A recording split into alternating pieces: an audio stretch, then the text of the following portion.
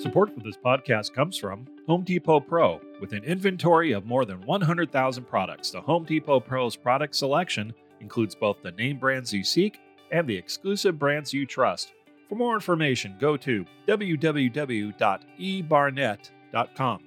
Your journey from, under $1 million to, I forget what you said initially, a double-digit $1 million, highly profitable company. What are 2 or 3 takeaways that people should keep in mind if they want to rapidly grow their business while also staying profitable? Again, what are a couple core things they should always keep in mind? I think there's 3 things. Number 1 is operational excellence. Yeah. If you want to grow rapidly, you have got to be operationally excellent. You got to have those pieces in place because you have to have a strong foundation to be able to build that growth on. If you don't, it's going to wash away. Number 1. Number 2, going into kind of ties into it, but the profitability side, it is very easy to grow your revenue numbers rapidly, right. But you can lose sight of the profitability and you can get into this mindset too of, we're growing, the profit will come, which I would say is true on some level, but you really have to watch it because all of a sudden, sales are for show, right? Profit is for freedom. Yeah. And so you could have a $30 million company. That sounds great to say, hey, I have a $30 million company. But if I'm breaking even or even worse, losing money, what does it matter? I'm basically working for free. I didn't start a nonprofit, right? So Number 2 is you got to watch your profit. And then I would say number 3 is don't forget your people. Your people are the reason you're in business, number 1. But number 2, people are the reason that you have a business. And if you get too focused on the numbers, you are going to forget the people, you're going to alienate the people, and those people are what are keeping you in business. So I would say those are the 3 things.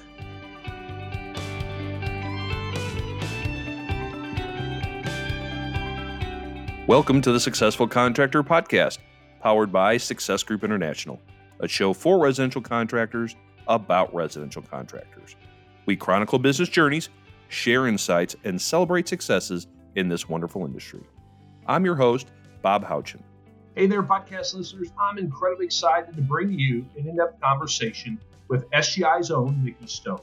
I'm not sure we could have packed any more worthwhile content in this little more than an hour than we already did. Today, Miki is a success coach for Success Group International, but in her prior life, she worked for 2 residential service companies. And it's her journey with her last company that we truly dig into. When Miki joined that last service company, it was just her and the electrician/owner. The business did very little residential service and did very little revenue. But over the next 10 years, the owner and Miki would grow that business to $13 million of sales with an incredibly strong profit margin. And along the way, they acquired and merged together a successful HVAC company and a smaller but successful plumbing company with their existing electrical business. In addition, Miki oversaw a complete rebranding of this entire operation. So she's seen a lot, let's just put it that way. And in this interview, I'm going to dig deep into those mergers and that rebranding, but I'm also going to ask Miki a ton of questions about how that highly successful business operated. This was a really fun interview for me, and I can promise if you're looking to become more operationally excellent in your business, it will definitely be a conversation you can take away a nugget or 2. So enjoy.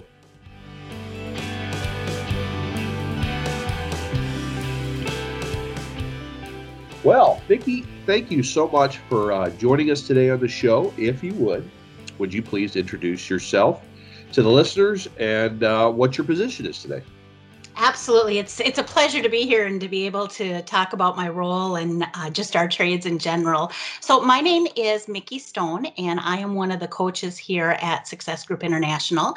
And I am blessed because I actually get to work with 3 of our 4 affinities. I work with Airtime members, Plumbing Success International, and the Electrician Success International as well. Very good. And for good reason. You have trade experience in all 3, as before you became a part of the group, you were a member of the group for a very, very long time. And so for listeners tuning in, by the way, for those listening, I apologize. I have some allergy stuff. So if it sounds like I have a clothespin on my nose, it's not far from that. So we'll let Miki do most of the talking. But anyway, happy to have you on because of your experience in growing a company from just two people to what did you guys end up at before you left? We were around $13 million in revenue. That's awesome. And you guys were probably just a couple 100,000, I think, when you first started. Yes. Yep. We were. We hadn't hit our first million yet, for sure. That's very exciting. So you have lots of insight to impart, which is why I wanted to get you on as quickly as I could. So very excited to have you. Okay, before we dig into your role with your last company, kind of share with us your background. What led you up to the contracting industry? Absolutely. So where I actually started with the contracting industry is I started with a plumbing company, Okay. and I started as their dispatcher, backup customer service representative, and then as that company grew, I grew with the company. Okay. So we added HVAC division organically. We went out and found our license holders or grew them from within, and then after that we did the same thing with electrical. So that organization we grew organically, and as that organization grew, as I stated, I did as well. So I worked through, sales lead coordinator, office manager, service manager, just a bunch of varying roles. As so many of our members have, you wear multiple hats Sure. in the trade industry. So that's where I started. And that's really where I got my passion for the trades. I loved that we were helping people, and yet we're able to do it and make a profit. And we had excellent teams and excellent cultures, and it was just the perfect package. So that's how I got started in the trades. Right. Well, how about even before that? What were you doing before you got into the trades? So before I got in the trades, I actually worked in the medical industry. I worked for a medical supply company. And what's interesting about that is even with that organization, we continued to diversify. With that company, we actually purchased a medical mattress company, and then we purchased an oxygen company. So even though our core business was durable medical equipment, we continued to expand through acquisition with that one as well. Very good. Interesting.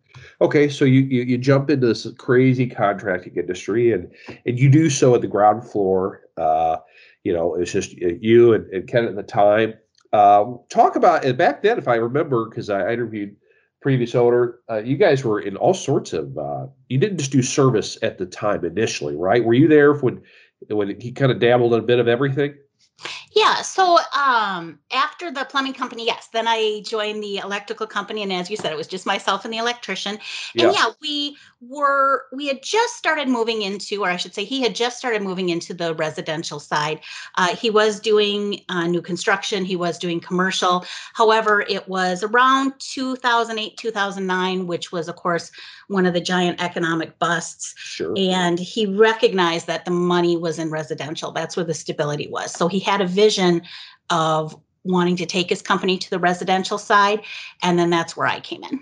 Right. Very good. So it kind of worked out well. He kind of realized where he needed to go. You'd had some of that background. Think about, I know it's, it's crazy to say it's been like 12 years, but what were some of the core changes for a business? Because it represents so many of our members, right? Because we do open ourselves up to smaller contractors. There's a lot of other organizations that prefer to cherry pick and deal with just larger groups where some of the members already have things figured out, but we are very inclusive. So what are some of those things that small companies need to focus on early on that you guys focused on to get residential right? If I guess is a way to say it. Can you think back then what you guys had to do? Yeah, I think there are really three sides of it. The first side is you have to get the phones figured out, Right. whether that's hiring somebody to answer the phones or whether it's working with like a success group partner network vendor, because residential customers are calling you because for the most part, usually they need help, right? And if they call and they get a voicemail or the phone just rings and they don't get answered right away, they're going to just keep calling your competitors. So that's the first thing, because you have to build that customer base. But besides that, the other two things are, first of all, figuring out your pricing, utilizing the straightforward pricing guide, figuring out what you need to do to be priced for profit. Right. And then behind that is the customer service side. As our technicians know, most of your straight commercial technicians aren't your residential electricians a lot of times. They take, the commercial side doesn't require as much of the customer service side that the residential side does, obviously. So I think those are kind of the three keys to it: the pricing, the customer service training, learning how to talk to customers, learning how to handle objections, and then having an effective call center, effective office running. Right. How about, if we're talking about the phone is the first thing you brought up. The idea of a service fee is obviously a huge thing. How did that take you guys long to get in place, or was one of those things you just set it, forget it, and trained yourselves through how to deliver that value over the phone where people saw the value of it and had no problem paying that fee? Exactly what you said. We set it, and forget it. Yeah. And it goes back to on the phone side, it's just building that value of, hey, here's what we offer. Here's why we're worth coming out. And from the office side, from the financial side, it allowed us to, if you go out to a call and you collect a service call, you're probably still losing money. But it was no longer running all these free estimates and getting out of this mindset that we run around and we quote everything for free, and changing to that mindset of, no, we're professionals. We are the experts. They are paying us for our time to come out, and we're worth something, and putting that value to it. Exactly. How about the idea of some, again, just kind of going through the core list of basics that we always teach before we expound on those, but the idea of inspections and options, or those things that you guys had implemented early on, or did that take a little while to get into place? It did take a little while to get into place. And I will say this is part of where Expo is so valuable. Yeah. So it was in going to Expo, seeing the presentations, talking to the other companies that were at Expo, and all the successful companies that we wanted to be like, Right. were doing inspections. They were offering options. And so we went, okay, we need to do that too. Let's figure this out.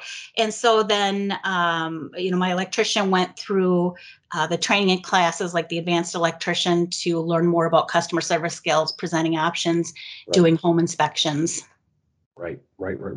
How did you guys, well, obviously, I guess I got to, before I ask my follow up on options, I was going to ask about club memberships, but I guess club memberships was even something new to you guys too back then, right? Absolutely. Yep. Because we came straight from commercial new construction, which does not have memberships. Right. And one of the things I will say about the memberships is when my technicians, or when my electrician, for example, sold it, the ones who sold the most did the best job of not selling it as a discount plan. Sometimes we can get into it, and companies, every company has their own process, but it can become a discount plan. Hey, if you sign up for this club, you'll get this much off. And they miss explaining the rest of the benefits. Yeah. And so we really tried to train our technicians about the full benefits of the club membership, and not just treating it as a discount plan. And then that helped us to really, really grow our club membership base. Were you guys, did you sell an annual one as well as a month by month, or did you just decide to do one versus the other? Initially, we did annual, and that was one of the things that I tried to implement pretty much right after starting with the electrician. Was we need to be doing monthly. So we got to the point where we only did monthly. If I had a client that was really pushing that they only wanted to pay annually, the technician had to call into a manager, and then we would charge an additional fee for annual. And we just explain that it's, an additional administrative cost for us. We need to follow up with you after a year. We've got paperwork that has to be sent out. So that's why if you choose to pay for a year, it actually costs a little bit more than if you pay monthly. That's good. I like that. I like that a lot. Did the club become an immediate option, or for example, I know Kerry Atkins I've known forever, and talked with him over the years. His technicians, they automatically put it in options 2 and 3. The club's always in there. It just is bundled with everything else. Did you guys do something similarly, or was that sold separately? We did bundle it in. So on our proposals, we had 3 prices. We had your regular price, your club membership price, and then we would also have a monthly price, depending on what the item was. And that was to encourage clients to look at financing if they were concerned about budgeting. Sure. So we did show the difference in the pricing, but it was included on every option we gave. Okay, very good. We're all. Did you? I don't know what things are now, but before you or when you left, were you guys were using paper at all? Was everything on iPads at that point? We had a hybrid system. We had done a couple different electronic options, but we really felt for us that clients responded very well, particularly to the inspections on paper because it's got the red, green, yellow, and they can see all the check marks. It just translates different than a tablet. But also the proposals as well. We just felt that clients responded better to them on paper. However, the invoicing side, the debriefing side, all that was done on tablets. Sure. I'm always intrigued by this. I don't know why. Maybe I overthink it. But when your electricians or your technicians, as you guys grew, are writing out building options, where do they do that? Do they sit down at the table with the homeowner or do they kind of just do it as they're looking through the inspection and then they have it all pre-written out and then sit down? I've heard different things over the years. It's because I'm intrigued what you guys did back then. Every technician has their own flavor to how they do it. Sure. Some of our technicians were comfortable sitting down with the homeowner and doing it right at the table. Other technicians preferred to go out to their truck and write the options out and then would present it to the customer. That was one area that we didn't have. We had pretty strong set procedures, but that was one area where we left it up to the technicians for what their comfortability level was. Sure. How many financing options? Did you guys have a second look financing option, or did you just use one primary one to try and make it easier for the guys so they didn't have to try and become an expert on financing? And how did you guys utilize it?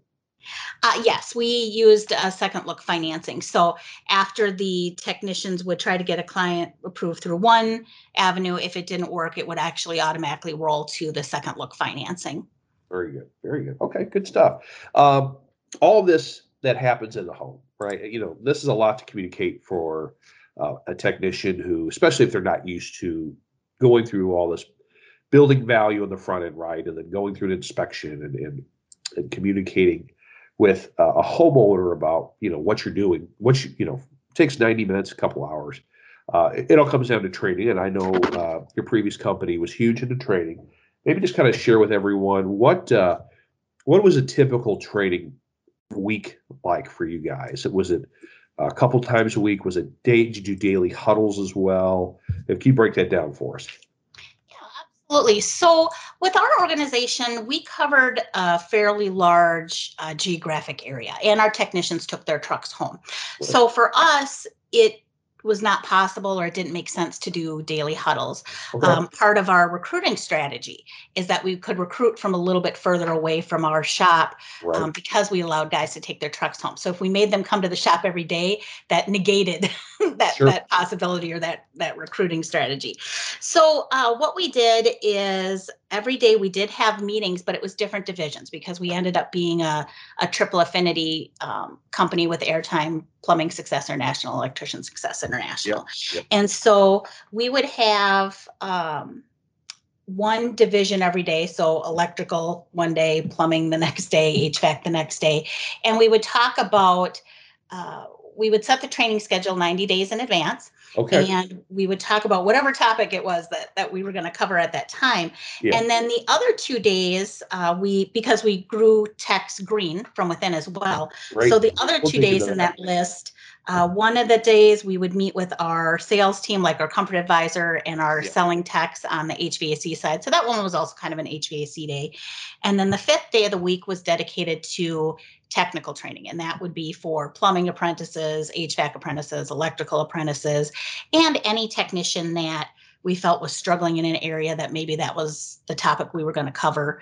And that's how the training schedules were worked out. Okay. So this 90-day plan that you built out, I'm intrigued by that. What can you give me maybe put you on the spot here, but maybe a taste of what would be covered in 90 days? I mean, how would you end up being true to it, or say if day 45, those guys are presenting sloppy options, would you divert from it at all?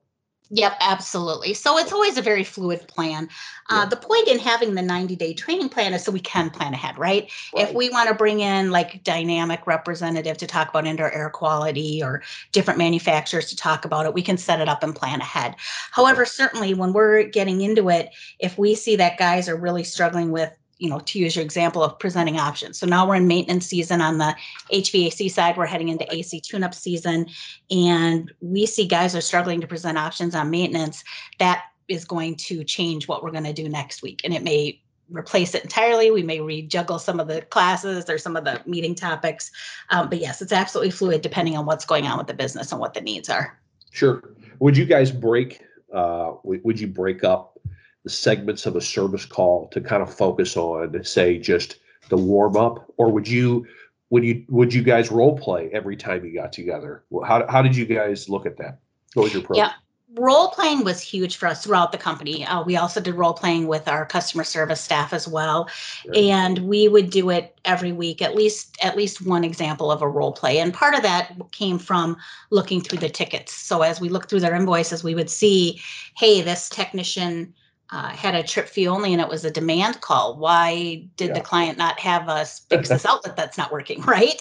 And so we'd obviously talk to the technician. We wouldn't just throw them on the spot in the meeting, but then we would role play that call and go through what happened and what the objections were. Role playing was huge for us. I love that. I am very much guilty of, and I apologize to any CSRs that are listening. I am guilty of sometimes not digging into their side as much. So let's do that a bit. How frequently? Well, by the time you left, what did your call center look like? Well, how many people did it consist of? Let's see. So in the call center, we had 3 dedicated dispatchers, one for each trade. Right. And then we had rotating shifts of customer service representatives. So my first, and I should say too, dispatch also helped back up on phones. So for example, I had a dispatcher that started at 6:30 a.m. The phones weren't turned on until 7, but she would help cover phones until the primary CSRs came in. And part of the CSR scheduling is I would look back over the phone call reports and it would say, I'd be able to see the trend of when most calls are coming in and we'd staff accordingly. Right. So my first CSR, true CSR, not a backup, came in at 8. And then my last CSR left at 8 as well. So basically there were true CSRs from 8 to 8. Prior to that were other roles that helped back up the phones. Okay. Very good. And then we actually had CSRs there until 10 p.m., but it goes back to, again, after tracking the phone reports and seeing where the calls were coming in, I learned that, hey, instead of having this person come in from like 2 to 10, I really need them here from 11 to 8. And so we adjust the schedules depending on what's going on with the phones and when the bulk of the calls are coming in. And then over the summer season, which is the busiest season for us, sometimes we would add part-time CSRs. Sometimes we would adjust schedules. Again, we just go based on what the need or what the phones are doing. And I guess you set that expectation with your call takers, your CSRs. They knew that their schedule was going to change, every maybe 90 days or so, and that was just part of the gig. Yep, absolutely. They knew come summer, because really it was those key 3-4 summer months. They knew that things would change. Yep. And then we'd go back when fall came. But sure, got to make hay when it's there. Exactly. So if you have everyone that's kind of segmented by a shift type of situation, how do you mentioned training and role playing with them? Was that, I guess could you do that collectively? Was there always a time you guys were all there and you just made time for it in the middle of the day, or was it more of a one-on-one type of a thing? So it was both. What we would do in the call centers, we would have 2 meetings a day, just touching base, very short, very brief. One in the morning once most of our AM call takers were there, and then once again, kind of around that lunchtime when the second shift call takers would come in. And it was just touching base on, hey, here's where we're at for the day. Here's how many calls we need. Here's the plan for outbounding to fill the schedule if needed. And then once a month, we would have an hour-long client care meeting where it was all the customer service, all the dispatch. We'd meet over lunch. And during that time, either managers would cover the phones or they would be rolled to an answering service. And during that time, again, we did role playing. We talked about handling difficult customers. We went over disc profiles one time. Again, just really depended on what the topic was that we wanted to hit on.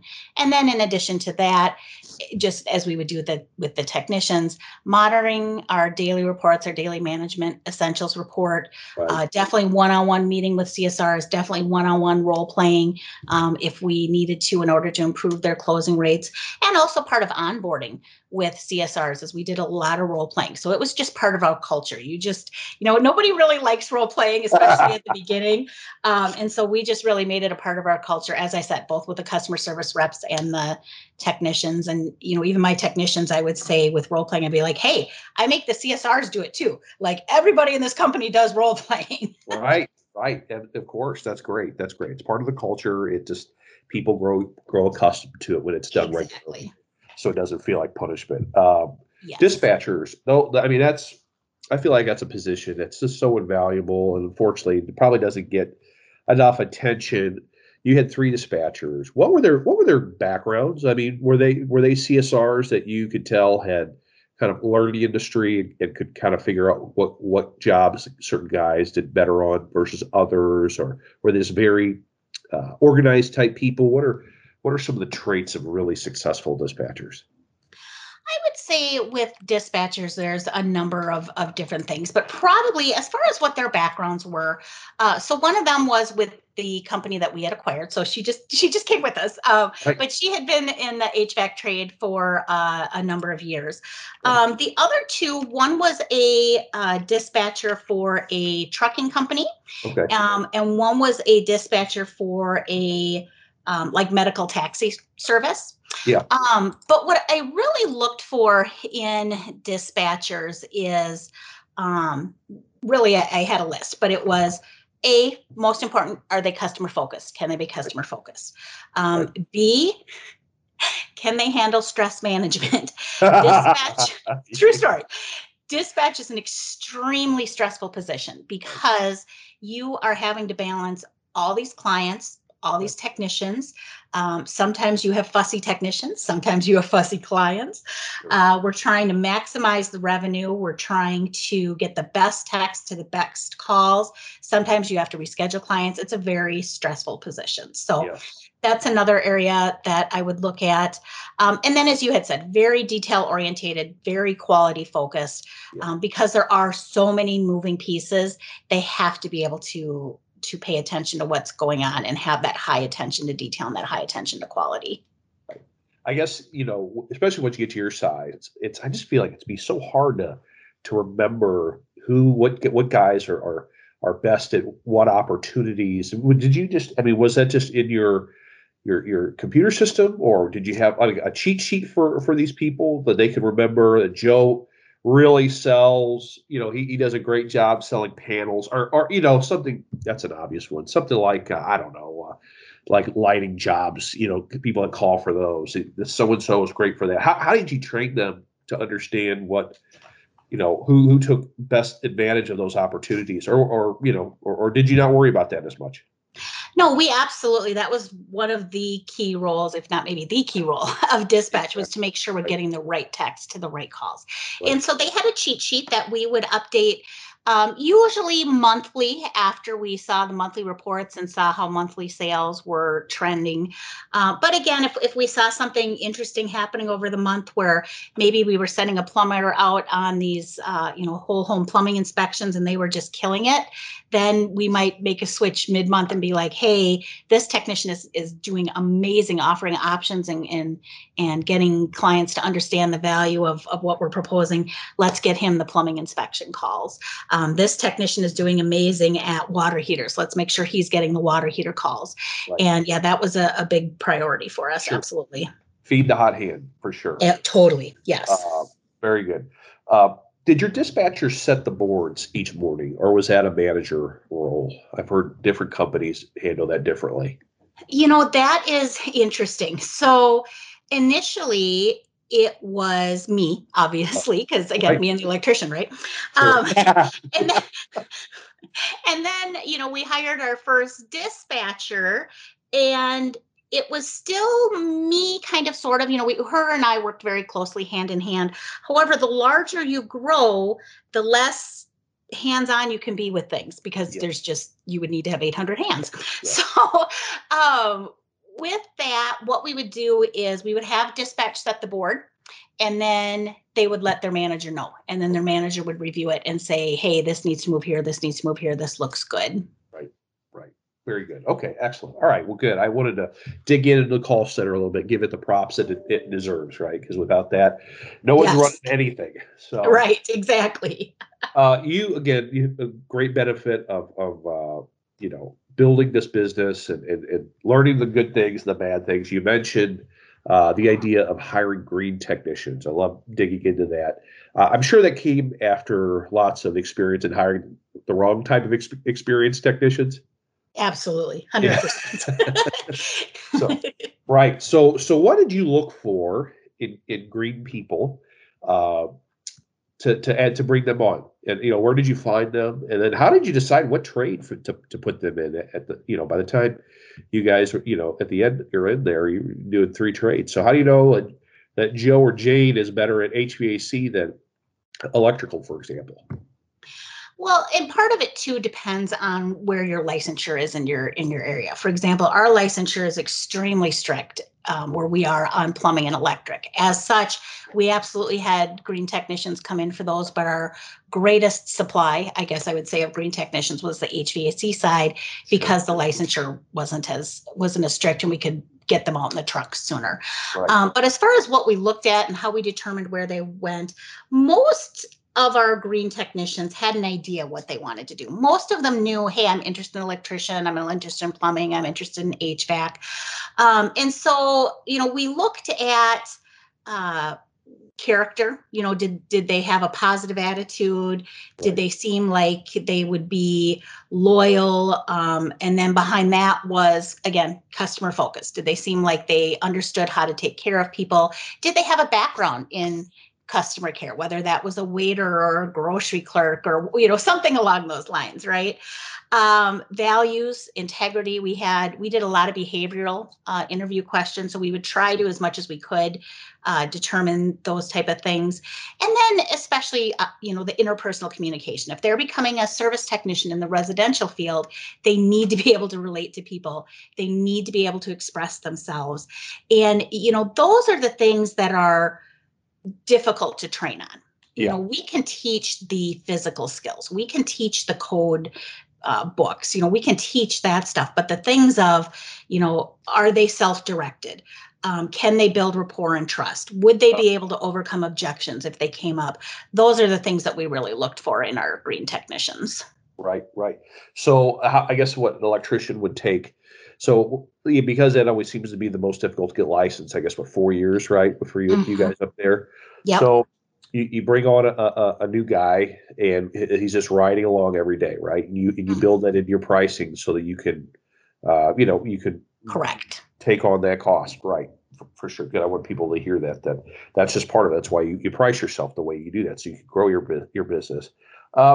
Did you guys have, because I've heard this with other businesses, any of your top, say, plumbers or electricians ever want to make the jump to HVAC because they're your top sales guys in those trades and saw what money could be made in HVAC and said, hey, I want to dabble a little of that? Or did everyone pretty much stay in their lanes? Generally speaking, everyone pretty much stayed in their lanes. And I think part of that goes back to what you said, where we are, you have to have at least that equivalent of a 4 or 5 year degree to be on your own in a truck. And so for those 2 trades in particular, they'd already invested so much into it that they were not interested in switching trades. Sure. And I would say even with HVAC, sometimes there would definitely be some like, hey, I'd like to learn a little bit more about electrical from the technician side. Yeah. But again, with HVAC, they recognized, hey, we're in the truck, we're doing well, we're making good money. Yeah. I don't know that I want to go through switching trades to get that new licensure. Sure.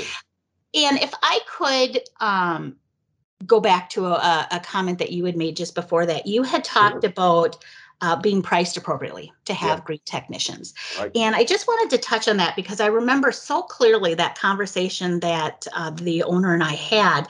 And it was going back to, we were trying to find technicians and we were struggling. And not, again, this wasn't on the HVAC side so much, but on the electrical side. Right. And having the conversation of, we are just going to have to grow them from within. This is what we're going to have to do to have a successful company.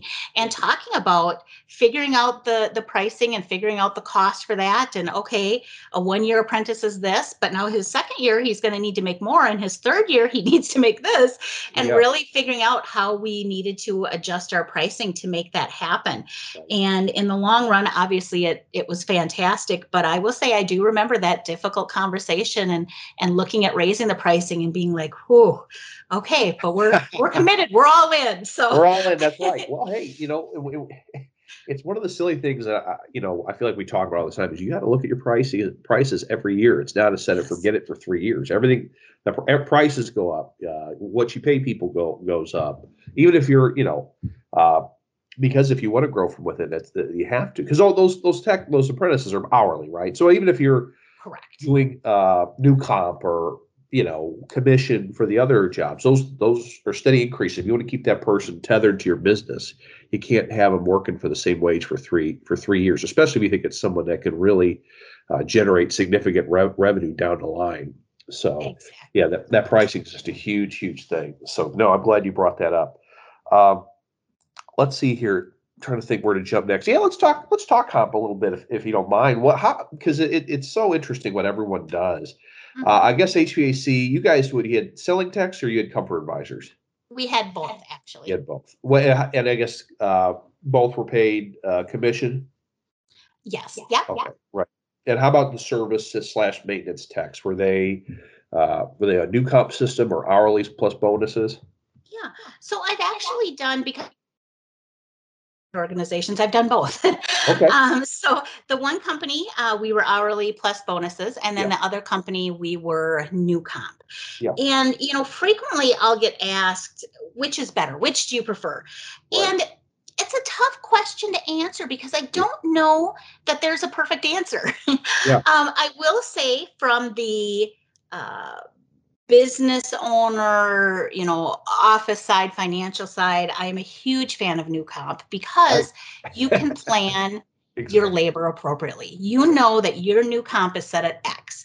And so you don't have to worry as much about technicians running the clock or, taking 18 runs to Home Depot in a day. I mean, that's still something you look at, obviously. Sure.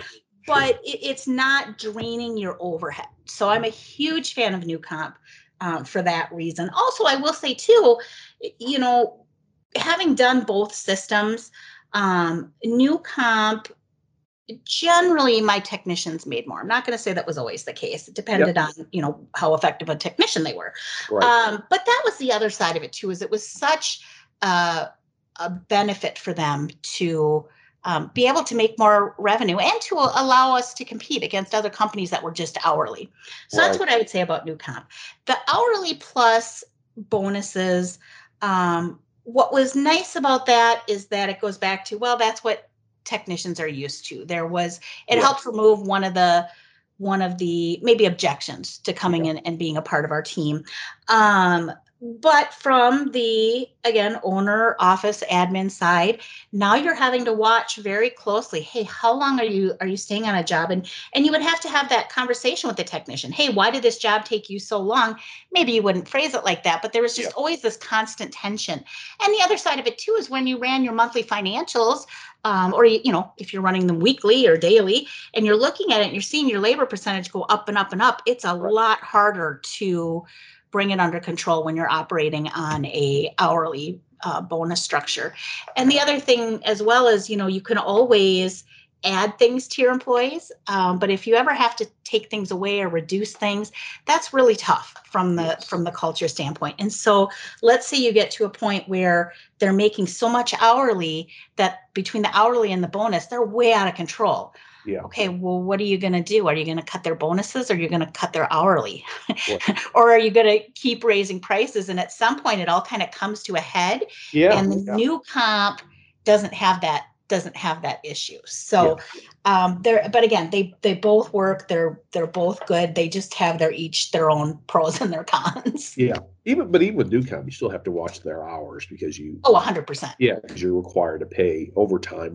Yes. Yeah. So I mean, when you just give guys like a Friday off if they hit, because you're like, okay, I'm not paying you for 70 hours. I know you're killing it. Or if a guy is just on a hot streak, we just go to heck with it, just keep rolling, and we'll pay the overtime. I mean, how do you balance that?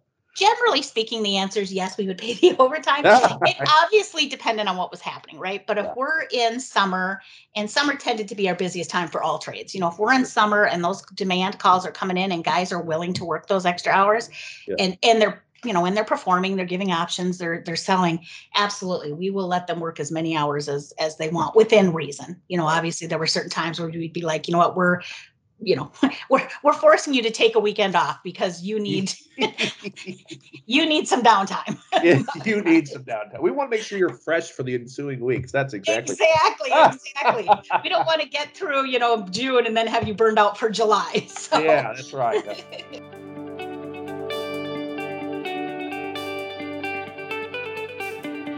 Support for this podcast comes from Dynamic. Dynamic Air Quality Solutions manufactures IAQ products based on the science of clean air. Dynamic's Clean Air Defense System products are supported by technical and communication IAQ training that is second to none in the industry. For more information on how to get your team confident in communicating IAQ challenges and solutions on every call, email Michelle Hogan at mhogan@dynamicaqs.com. Welcome back to the show. You're listening to my conversation with Miki Stone, the success coach with SGI. We talk about how she helped grow a highly profitable service business from nothing to $13 million. So far, we talked a lot about some of the basics, the infrastructure that Miki and the owner of that business had to put into place to get it off the ground in the city. But in the second half of our chat, Miki's going to go into detail the challenges and opportunities of acquiring two other businesses. And she will talk about what she learned about going through a rebranding effort with an already successful company. So let's hear what Miki Stone has to say by jumping back into that conversation. I want to be sure to get into this because this is a really enjoyable conversation. Thank you, Miki. But you guys have the unique perspective of you acquired another SGI member with you. That because HVAC was the first new addition, correct? Correct. Okay. What year was that? Oh boy, that would have been 2016, I believe. Right. It was a good business, if I remember, that you guys acquired. So yes. And you rebranded, and it's a merging of two cultures, and it's a very unique way to do an acquisition. So maybe speak to that. What challenges did you end up encountering that maybe you didn't foresee, that someone who is considering doing this, a merger really, that they might need to look at and think about before going through it? One of the things that I would say was the biggest surprise to us was merging the two cultures. Right. And so again, as you mentioned, the other organization was a Success Group company as well, which, side note, that's what made it go so easy too. They already understood the straightforward pricing guide. They already were using the comfort survey. They already had their guys in uniforms and wrap trucks. So that's what made it easy. Right. However, the culture side is they did have a different culture than we had as far as, just kind of like what would be allowed within the office, for example, sure. Or, maybe language. Now, again, obviously everybody was very professional, sure, client facing, but what our culture was not what their culture was. And so that was something that was surprising. And I would say, that's on some level, one of those things too, that I don't know that you can ever really know until you purchase the company. Right. So that was actually one of the biggest surprises, was learning how to, and they were a relatively large company as well. So that's part of it too. I think when you're buying a lot smaller company, that becomes a lot easier. They just naturally integrate into your culture. Whereas we had two companies that were both large. And so to bring that number of people together, it's kind of like you have 8 kids and you marry somebody else who has 8 kids. Now you have 16 kids, right? Right. So, Yeah. so that was actually probably the biggest challenge, because all of the success group pillars are still there. Yeah. We still run our DMEs. We still have our KPIs. We still have our financial model. Yeah. So all of that was there and in place. We had the airtime coaching side to help us along with that kind of stuff. But it was really more the culture side that surprised me the most about where we ended up focusing a lot of our time. How did you bridge that gap? Was it just over training or having a ton of meetings? And because there's got to be a trust level, right? Right. When people buy in, there's got to be trust. Trust, I feel like, comes with personal relationships. So first of all, I guess you just moved it. Did you guys all combine offices? Yes. Okay, Yep. so we all combined offices. Right. And really what it was for me was I started out by interviewing all of the staff and just asking, hey, what do you like best about working here? What do you like least? What could we improve? And that helped me see a common thread coming through. If something came up more than once and especially multiple times, I was like, okay, these are the areas that they feel a pain point that we can get a win, right? Yeah. And then the other thing within that interviewing too allowed me to determine, okay, who are the key people in the company? And the key people are not necessarily your managers. Exactly. Right? And I was like, okay, this person's a key leader. This person's a key leader. This person's a key leader. And that there were maybe 5 of them or so. And it was like, okay, those 5, and I will say 2 of those 5, only 2 were a manager. And so of those 5, I'm like, okay, these are the people that are going to be my cheerleaders for change management. But before they can be my cheerleaders, they need to, as you said, have trust in me, trust in what we're about. And so it was a lot of working with them, especially getting their feedback. Because I think if you come in, particularly as the acquiring company, and you come in and say, okay, we're doing things like this, that is valid. And it's absolutely one way to do it. For me personally, I wanted it to be an open conglomeration and open communication. I wanted them to feel a part of all the changes, because in change management, that's really what you need to do is you need to have a cheerleader, and then your cheerleader helps get the rest of the team on board. And so that's how we focused on changing that culture. In addition to that, we had our key employees on our electrical side as well. So we would have the key employee from HVAC ride along with the key employee from electric, not only so they could see our processes, but so that they could form a relationship. And they, so it was all very strategic in what we did to try to get everybody to get along. For all that's a significant investment, though, to have a key player, right? Be out of the truck just to ride. It was. Yes. Yeah. But we knew, again, short-term pain, long-term gain, right? Yeah. So how much did your processes evolve from when you combine companies? Did you feel like, okay, we need to come so far so that maybe we see some things that they're doing well because they were a successful company? Was there a lot of integration in that way, or were you like, hey guys, this is how we kind of do things, we'll hold your hand, we understand if you have questions and stumbles along the way, but we'll get through this together? How did the processes of how a call flows to how technicians got it to how a comfort advisor got a lead, all these little nuts and bolts things that just have to work just right for a business to operate smoothly, how much did that get changed? Well, the first step was listing out everything that we needed to look at and determining what is the most important, what is truly broken or they're not doing right now, what are things that are going okay, but we might need to tweak them, and what are things that are just fine, right? So we took the big list, we broke it down into 3 other sections. Right. And then from there, as far as how much did the process change, again, it just depended on what it was. As I said, like they were already doing DMEs, they were already pretty strong on their financial reporting, that kind of stuff. So those were things we didn't have to deal with. But for example, call taking, they switched to our software system, which at the time was Successware. Yeah.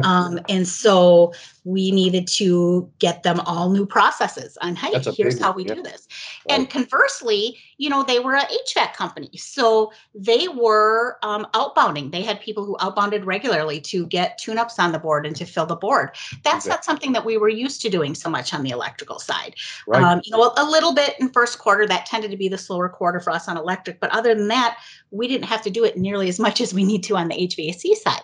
So that was something that had to change for our electrical call center team is, hey, now we're really like if that board doesn't have calls, you are outbounding to fill those boards, for example. Right. And the other side of it too is from, the CSR side and maybe even the technician side on some level too, is heating is truly 24/7. We're in the northern part of the country. So if it's 11 o'clock at night and, it's legitimately like air degrees 20 below zero. Yeah. It happens up here. Yeah. They need heat and they need it now, as opposed to maybe an outlet not working or, something like that. So helping our CSRs who came from the electrical side to understand even more so the urgency of HVAC, and even more so, partially, I think because of the licensure in our area, there are a lot more HVAC companies than there are electric and plumbing. So even more so, there's so much competition for those calls. We've got to make sure we're capitalizing on every call. And again, not that we weren't doing that, but really just that different sense of urgency.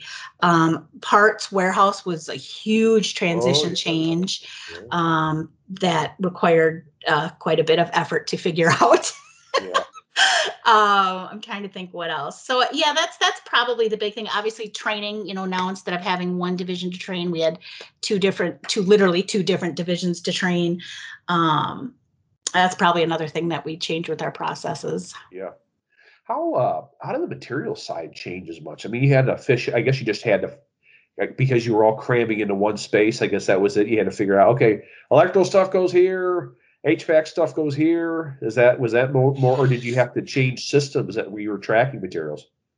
Yeah, the struggle with the tracking of materials. So both organizations had, stock trucks, warehouse on wheels. Right. However, on the HVAC side, you have a lot more part returns coming back because HVAC equipment has such a long warranty time on it a lot of times. Right. And also there's just so much more moving parts that break as opposed to electric or even plumbing.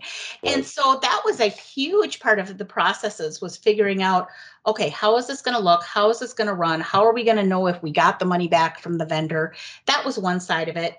And then the other side of it is on electric, you've got a couple brands of panels. But on HVAC, you've got so many manufacturers, and some can take universal parts, some can't. Yeah, and so that determination of, okay, what do we stock in the warehouse? Because again, we didn't want to have a huge warehouse with that additional overhead, but we needed to take care of the clients.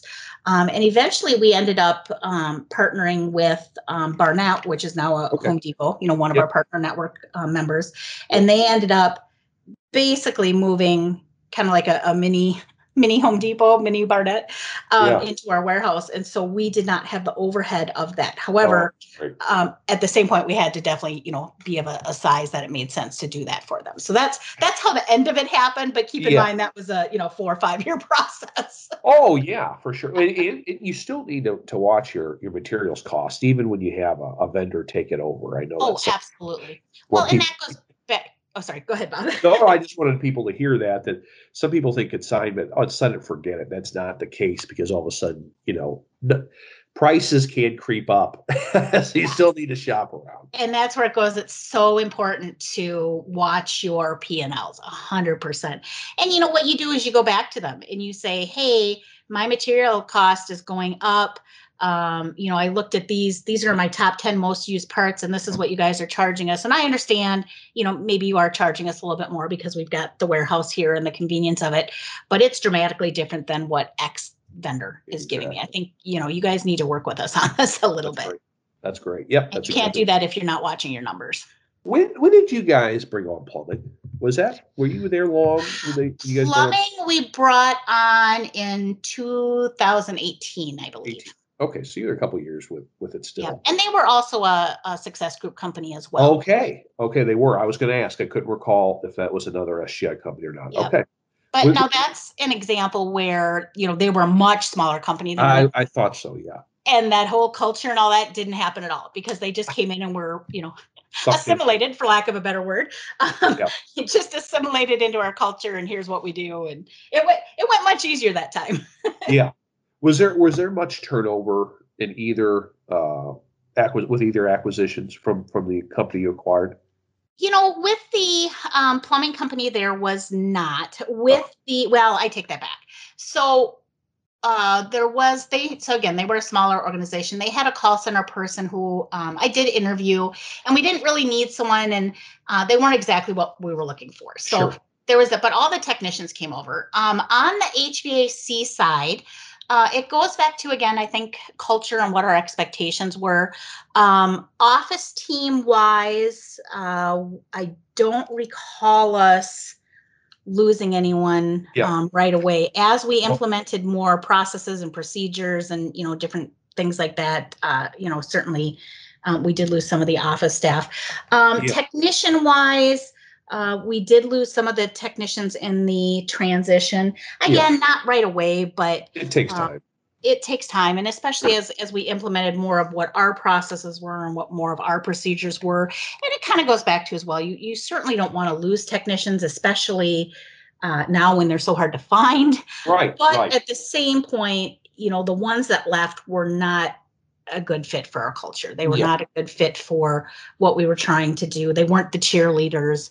And so, some we were more sad to see go than others, but Sure. Well, I think it's just important for people to hear, whether you're bringing on a new trade just by acquiring a customer list, or you're merging companies like you guys did, which is just incredible to me, because I know so many people have done it and have had so many difficulties doing it. But it's important to have a recruiting and hiring and interviewing process. So when people do leave because they go, this just isn't what I was used to, you can not easily, but you could replace that person. So in other words, if you're listening to this and you struggle to find people now with your one trade, I don't know that I'd start 2 more trades right away, because you're just gonna triple your headaches. And the other thing too is, the statistics are out there that it's like a third. I want to say it was actually 33%, but I can't remember if it was 30 or 33%. But acquired workers leave when a company is purchased. And so that is something that I would tell the management team from the HVAC company that we acquired. Is, even at the beginning, I said, hey guys, here's how it's going to go. Just be aware that on average, a third of the team will leave in the first year. And I actually set a goal. I said, I'd like to see us around 20%. Obviously, I'd prefer even less than that, but we knew going in that was going to happen. And part of that is because I had gone through the acquisitions with the medical company, many years before that. But so I had some idea of what to expect in turnover too. But so I would say that as well, if you have acquired a company and you see this turnover happening, watch your numbers, watch your percentages and see, because if you're averaging around that 20% or even 30%, that's actually what's typical. But also don't just dismiss it and say, oh, well, that's typical. Why are they leaving? Are they legitimate reasons? Is there something we need to fix? Exactly. No, that's good. That's good stuff. When you had all 3 trades, the one obvious huge benefit, it's not all scary stuff, is tons more customers, right? And the best way to utilize those is to have you guys combine your club membership, right? So all 3 were immediately merged into one, correct? Yes. Okay. How did you manage that? Because I know, at least in my experience, it seems like not for all companies, but more and more the electrical companies, at least today, thankfully, in plumbing, they stay fairly busy, right? There's dips. HVAC, like you said, there's a lot more outbound, right? You need the tune-ups, you need to get in the house. Would you schedule, if plumbing and electrical got slow, would you try and schedule those with the HVAC tune-up so they can come out? Or, did you have enough dips where in Minnesota, electrical just gets slow here and plumbing just gets slow here, and we pile all our inspections up in those months? How was it kind of for you guys? The physical pain that question brings to me. So every first quarter, I'm like, oh, okay, how are we going to manage this, you guys? Because now, again, we're in Minnesota, so we have a heating season, right? So heating was usually okay until about March-ish when the spring weather moved in, depending on the weather patterns. But plumbing and electrical would slow down together in the first quarter. And then at 100% was a conversation about, okay, how close are we scheduling those 2 inspections? Because, and now we're back to kind of a triple win philosophy. Obviously we want to take care of the client. They're paying for their club membership. We want to service them in the best way possible. However, if we're doing those 2 inspections too close to each other, we can overwhelm the homeowner. And then just from the company side and from the technician side, because now we are presenting them with all these things with electric and all these things with plumbing, it makes it harder to close an opportunity and, to close some options because the client is overwhelmed. They, things they weren't expecting, that type of a thing. So I don't know, just being honest, that I have a great answer for that. That's okay. I can tell you we always tried to make sure they were spread out. If we could spread it out at least a week, that's what we tried to do, so that electric or plumbing, whichever went first, had a little bit of time to work through their findings before the other trade came out. And that's really where it goes back to as well. It became so important to have your number of calls budgeted per day. How many do we need? Which trade? And just really focusing on what we need to do to get that board filled. But I'm sure it led to it benefited all 3 businesses benefited when you combine, right? 100%. Right. Absolutely. So you could see that significant growth. Just a couple more, because it's at the hour mark. This has been super, super enjoyable, but I know you've got stuff to do. But you guys also went through a rebrand where I talk about change your name. You took on the HVAC company's name, right? Rewrap the trucks. How long of a process was all that? That took a couple years. Yeah. And so, this is one of those things where as business owners and as business managers, we're constantly learning, right? I had not done a rebrand. I had not done a layout or basically I hadn't done a rebrand. I guess that's all I have to say. And so learning, initially we took the 2 company names and merged them together into one name, and that was okay. Yeah. But really, as we got, particularly when we purchased the plumbing, we ended up with this long name of blah, blah, blah, electrical, plumbing, heating, cooling, indoor cooling. We were like, okay, we need to consolidate a name. So the first part was, again, going back to our vision, our mission, our values. What do we want our name to convey? What is the message that we want to get across as succinctly as possible? So that was the first step. Yeah. And then as far as the actual rebranding, it was letting clients know. It was making sure, we had both logos on all our printed material for a while, and then it eventually phased out to the one. It was, getting the trucks wrapped, getting all the marketing changed. Again, I learned a lot through it. I absolutely will tell you, I did not do it perfectly, but I learned a ton. And the other thing I would add too is, again, as business owners and managers, we can learn so much from other businesses. And so when we were going through this, my dentist office actually happened to be doing a rebranding. And while I was in their office, I started taking pictures of my phone of all their rebranding stuff they were doing, because I was like, oh, look at how they're rebranding. Oh, that's a good idea. And so, you just pick different pieces. And if you're struggling in your organization with something, like that or something different, don't hesitate to look at what other businesses outside of our industry and outside of our trades are doing, because a lot of that can apply to us. We just forget to take our blinders off. Yeah. Yeah. So that's good stuff. I actually leads into one of my last questions is, you mentioned Expo. I know what you've learned from other members and from coaches. It doesn't just happen at Expo. It happens with tons of phone calls and going to other locations. How much was that valuable, having a network of people that were always so willing to help? It was huge. And it absolutely was one of the reasons, I would say with both the organizations, actually, that I had been with, that we grew as rapidly as we did, as profitable as we did, because you had these people to walk alongside you who had been there. And they could tell you, hey, watch out for that pothole. Hey, watch out for that. Hey, this is a really great way to do it. And sometimes too, you just needed somebody who understood, and you were like, oh my gosh, da da da da da da da da. And they're like, yeah, I've been there. I got you. I understand. Right. It just makes you feel better, right? It It just validates makes you your feel better concern. to know you're not alone. 100%. It's lonely at the top sometimes, right? Yeah. And so to have other business owners and senior managers that you can talk to who get it is invaluable. That's great. That's great. What advice would you have for members or other contractors that are listening outside of the group, just in your journey from under $1 million to, I forget what you said initially, a double-digit $1 million highly profitable company? What are 2 or 3 takeaways that people should keep in mind if they want to rapidly grow their business while also staying profitable? Again, what are a couple core things they should always keep in mind?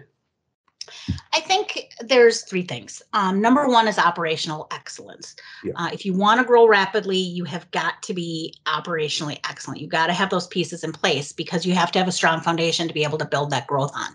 If you don't, it's going to wash away. Number 1.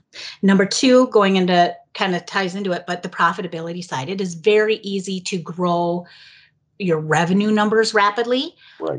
But you can lose sight of the profitability and you can get into this mindset too of, oh, well, we're growing, the profit will come, which I would say is true on some level, but you really have to watch it because all of a sudden, sales are for show, right? Profit is for freedom. Yeah. And so you could have a $30 million company. That sounds great to say, hey, I have a $30 million company. But if I'm breaking even or even worse, losing money, what does it matter? I'm basically working for free. I didn't start a nonprofit, right? So number 2 is you got to watch your profit. And then I would say number 3 is don't forget your people. Your people are the reason you're in business, number 1. But number 2, people are the reason that you have a business. And if you get too focused on the numbers, you are going to forget the people, you're going to alienate the people, and those people are what are keeping you in business. So I would say those are the 3 things. That's great stuff. Did you notice when you guys did the acquisitions, when you would have even before then or after then, you had maybe a good growth year, would you notice the profitability would slip a few points as you learned what you didn't know, as you grew to that size, and then would just catch up? Or did you always have okay? I was going to say that. Absolutely. Yeah. And then we would look at it and go, okay, pretty much, okay, like how do we fix it? Right. Right. Oh dear. Right, so that's exactly what would happen. And then we try to plan for it. Again, the more you learn, the more you know. You don't know what you don't know.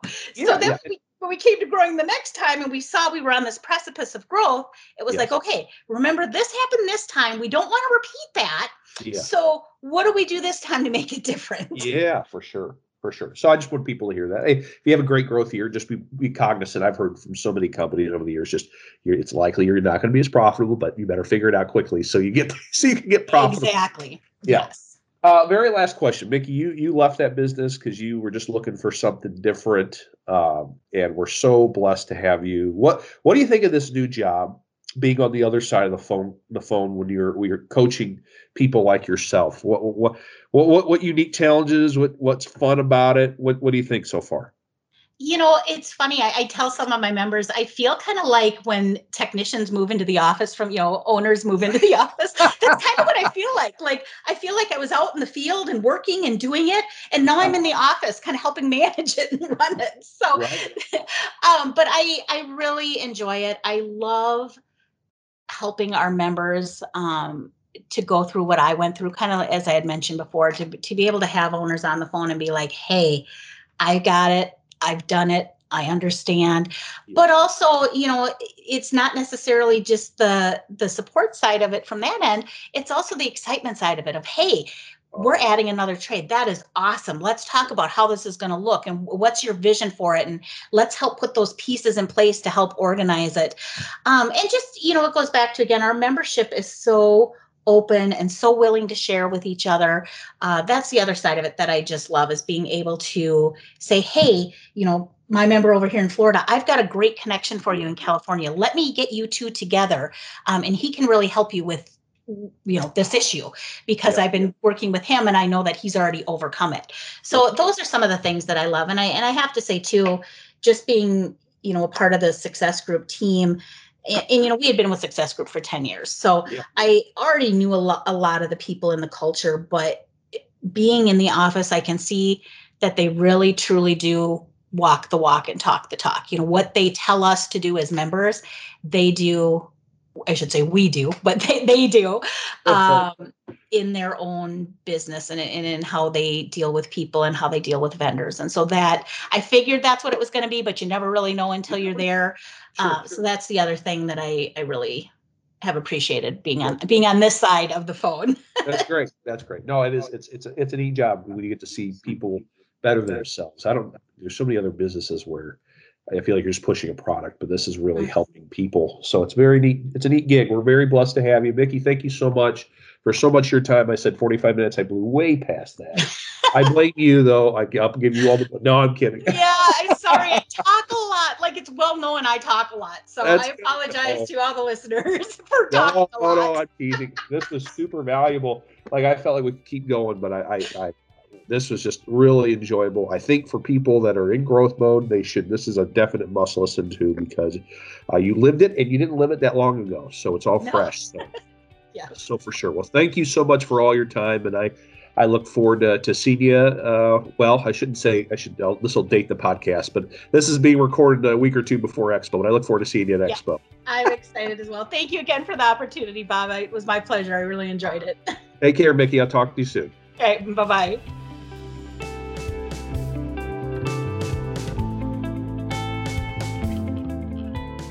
That's Miki Stone of Success Group International on the secrets to growing a $13 million service business from scratch. Thanks for listening to the show. If you feel like you have a great story worth sharing that would also help other contractors, email me at bhouchin@yoursgi.com. Also, if you enjoyed today's episode, please give us a rating. And remember, friends give fives. You've been listening to the Successful Contractor Podcast, powered by Success Group International. Support for this podcast comes from Learning Alliance. Tired of trying to figure out what you should train your team on every week? Do you struggle to be the dynamic trainer that elevates your team's performance while making happy customers? SGI's Learning Alliance now offers its members a turnkey 26-week training schedule with high-impact sales and communication videos for your frontline employees. Turn them on once a week and watch your team transform. Training can be as easy as clicking a mouse. To download this training schedule, SGI members, simply go to the Learning Alliance tab of your SGI Hub website, then click on Learning Alliance Videos. You'll find it there. Of course, your coaches are on standby if you need any assistance. The Successful Contractor Podcast is a part of the Success Group International family. SGI is the largest member-owned best practices organization for independent residential services contractors. SGI provides its members a competitive edge through proven proprietary management tools and expertise, marketing programs, training, and group buying power, along with a highly active and eager to help membership. For more information about Success Group International, visit www.yoursgi.com. The Successful Contractor Podcast is a production of the Aquila Investment Group, LLC, all rights reserved 2021.